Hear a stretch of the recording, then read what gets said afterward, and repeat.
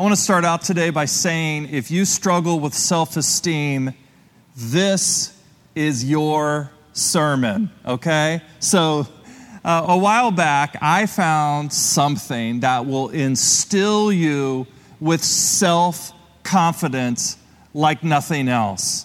And it actually is called a Kanye-fidence website. And it was a website where someone went and put together all the quotes that Kanye said about himself and put it in a website, and you could press the button. It will keep bringing up all of the different things he said about himself because nobody loves Kanye like Kanye. And so I love these. Let me just read a few. Here are some of my favorites. When I think of competition, I like to create against the past. I think about Michelangelo and Picasso, you know, the pyramids. For me to say I wasn't a genius, I would just be lying to you and myself. Everything I'm not may be everything I am. In my humble opinion, that's a prophetic statement. Gandhi would have said something like that.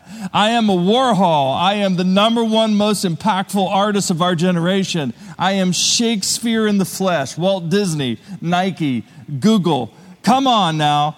How could you be me and want to be someone else? The Bible had 20, 30, 40, 50 characters in it. You don't think that I would be one of the characters of today's modern Bible? I love this one. This is not an album of the year. This is the album of the life. And my favorite, here it is. My greatest pain in life is I will never be able to see myself perform live. Okay, one more. When someone comes up to me and says something like, I'm a god, when they tell me I'm a god, Kanye's saying this, everybody says, who does he think he is? I just told you who I thought I was, a god. I just told you that's who I think I am. Now, psychologists have a name for people who talk this way. The book that they use, the comprehensive guide called the Diagnostic and Statistical Manual of Mental Disorders. It's short, it's called the DSM. This is the book that lists all the mental disorders that people have. And when people start talking about having this fixed false belief that they possess superior qualities such as genius, power, influence, fame, omnipotence, and wealth, the DSM calls this the delusional disorder. A delusion is a belief that is held with strong conviction despite evidence disproving it. Sometimes a delusional disorder is found among people who are schizophrenic, but it's also found among ordinary, everyday people that think that what they're doing is going to be great. It's going to be huge. It's going to be the best we've ever seen.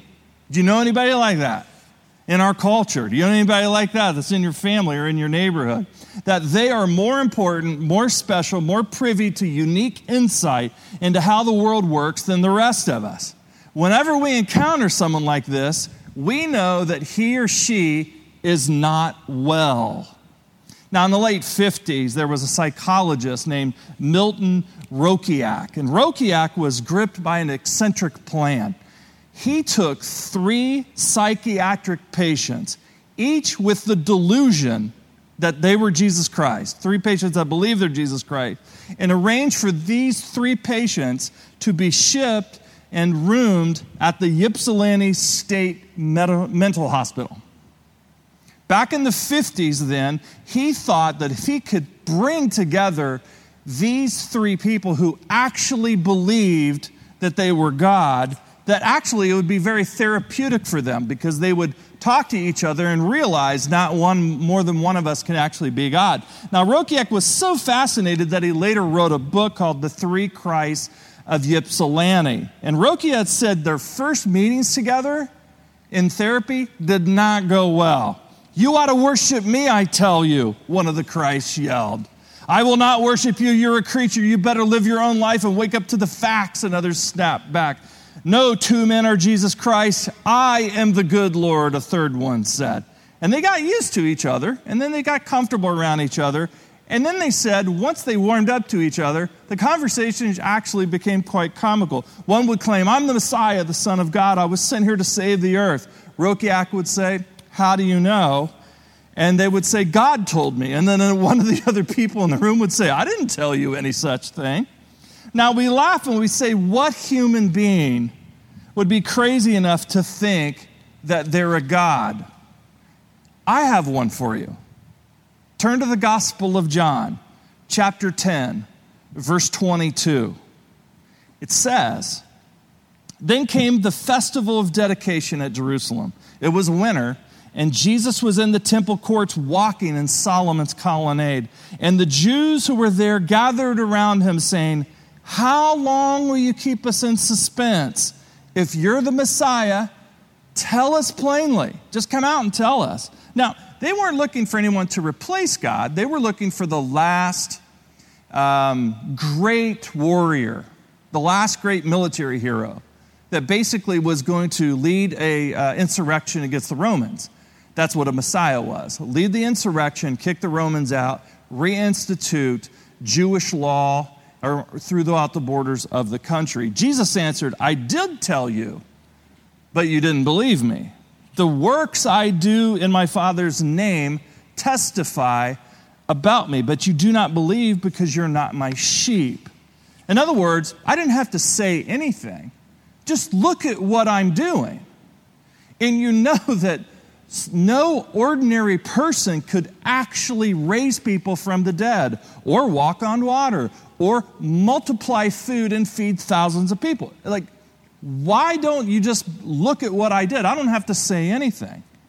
Well, I love how the Gospel of John at the beginning says, that which we have heard from the beginning, which we have seen with our eyes, that which we have looked at and touched with our hands, this is what we proclaim to you. In other words, for those of you who are skeptics, for those of you who are a part of our community, but you are looking in sort of from the outside because you're not really convinced of this whole Jesus thing, you need to understand that what we believe about Jesus is tangible. It has skin on it. It was seen, it was heard. You've never met Abraham Lincoln. How do you know Abraham Lincoln exists? You trust the people that were there, the eyewitnesses. Same thing with Jesus. Well, the Jewish leaders were like, quit being elusive and tell us who you are. And then Jesus said, I give them my sheep eternal life, and they shall never perish. No one will snatch them out of my hand. My Father who has given them to me is greater than all of them. No one can snatch them out of my Father's hands. I and the Father are one. And there was a loud gasp, and they looked around at each other, and they're like, oh my gosh, this guy didn't just confess to being the Messiah. This guy, this insane, crazy person, just confessed to being God. And they all go and they pick up rocks. Why? Because the Old Testament commanded them. Leviticus 24:16, anyone who blasphemes the name of the Lord is to be put to death. The entire assembly must stone them. Light them up with rocks. Claiming to be God is blasphemy. So Jesus looks at them and says this, I have shown you many good works from the Father. For which of these do you stone me? And they shot back, hey, idiot, you know what we're about to stone you for. We are not stoning you for any good work, they replied, but for blasphemy, because you, a mere man, claimed to be God. We're starting a new series today called Jesus Changes Everything, and we're looking at snippets in the Gospel of John that illuminate the fact that Jesus is not someone that lived just 2,000 years ago. Jesus is not someone who was just God 2,000 years ago. Jesus is living today. He's God today, and he can change everything if you let him. Jesus can make me feel better on a Sunday morning for a little bit. He can sort of kind of be there for the important markers in my life. Childbirth, time in the hospital for sickness, marriage ceremony, funerals. But deep down, that's about all that people think Jesus can do today. He lived back then, but today, 2020, nah. Can I tell you a story? First job I had after seminary, I was a pastor at a large church, and I did small groups. And the first group that I started was a sexual abuse support group. I'd never been a part of a church that did this before. And I stood up in church and I said, listen, we're going to do the support group. It's going to be led by a trained therapist, and I'm the coordinator, and I want to let you know that if you let me know that you want to be a part of this group, I will never tell anyone what you share with me. And that's the truth. I've never told anyone that was ever in that group. Part of what I do as a pastor is I keep secrets for a living. Makes people feel safe. And so I lost count of the number of women that came up to me and said, what I am about to tell you, I have never told another person. I want you to write this down. Jesus can't heal what Jesus can't touch. If we're like, I want to feel good just on a Sunday morning, but I don't want you touching anything else in my life, my debt, my drinking problem. Jesus can't heal, but Jesus, you won't let him touch. You have to let him in. I want to feel good on Sunday morning, but I don't want you messing with my job or my marriage or the situation going on with one of my kids. And Jesus is like, what are you doing? You say you believe in me, but after you leave the assembly with other disciples of Jesus, you act the exact same way as your non-Christian friends do. Like, I told you I'm with you, but you handle your anxiety the exact same way your non-Christian friends do. I told you I'm with you, but you won't let me in to help in your relationships. The early Christians used this phrase that they actually ripped off from the Romans. And it was a political statement. It was a creed that basically said, Caesar is Lord. Lord was a political term. It was the Greek word kurios, and it meant omnipotent ruler. It was the one over all. It was the sole supreme authority. And in the ancient world, in Rome, Caesar was kurios. He was Lord. In fact, the Apostle Paul uses this exact word in Philippians chapter 2, where he says, God exalted him, Jesus, to the highest place and gave him the name that is above every name, that at the name of Jesus every knee should bow. Not some, all knees will bow before, in heaven and on earth and under the earth. Every creature, angels, everything are going to bow to Jesus. And every tongue confess that Jesus Christ is kurios. He's the Lord. That was a subversive political statement, but it was also a personal confession. When we make Jesus our Lord, or around here we talk about Jesus being our leader in 21st century English language, we mean we're going to let Jesus into every corner of our lives. And that's what this series is going to be about. This series is going to be about transformation, about change. I want you to think for a second. What are the 1 or 2, 3 things that if those things were changed, if you could leave that big bag that you've been pulling behind you all of these years, and you just unpacked it and got rid of the weights that were in that bag, would you let them? Suddenly, if Jesus is Lord, my sexuality is a Jesus issue. Some of you struggle with homosexual feelings. And you're like, I can't talk about that at church. Absolutely, you can talk about this at church. My gender identity is a Jesus issue. You're like, I can't talk about that at church. Not now. Of course you can talk about this at church. How I spend my money is a Jesus issue. Feeling stuck in my marriage, that's a Jesus issue.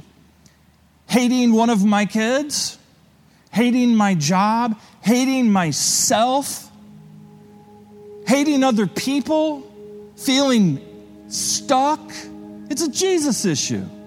Where I live, the friends I pick, my career, that's a Jesus issue. My past, my present, my future, everything is a Jesus issue. And Jesus changes everything when Jesus becomes our Lord. Let's pray. God, we want to thank you for this glimpse we have been given into your identity in the Gospel of John. And God, as we begin to unpack this together as a community, we pray that you would help us to understand the depth to which you do not judge us. You do not condemn us. Our sin, our own thoughts condemn us. But you look at us with love, and you want to empower us to change, to be better, to be different, to be holy, to be like you. And so we pray, God, that as we move forward in this, that your Spirit would lead us and guide us. We pray in Jesus' name. Amen. Thanks for listening to Brian Jones Sermons. For more information and to find similar articles on this topic and more, please go to Brian's website at brianjones.com.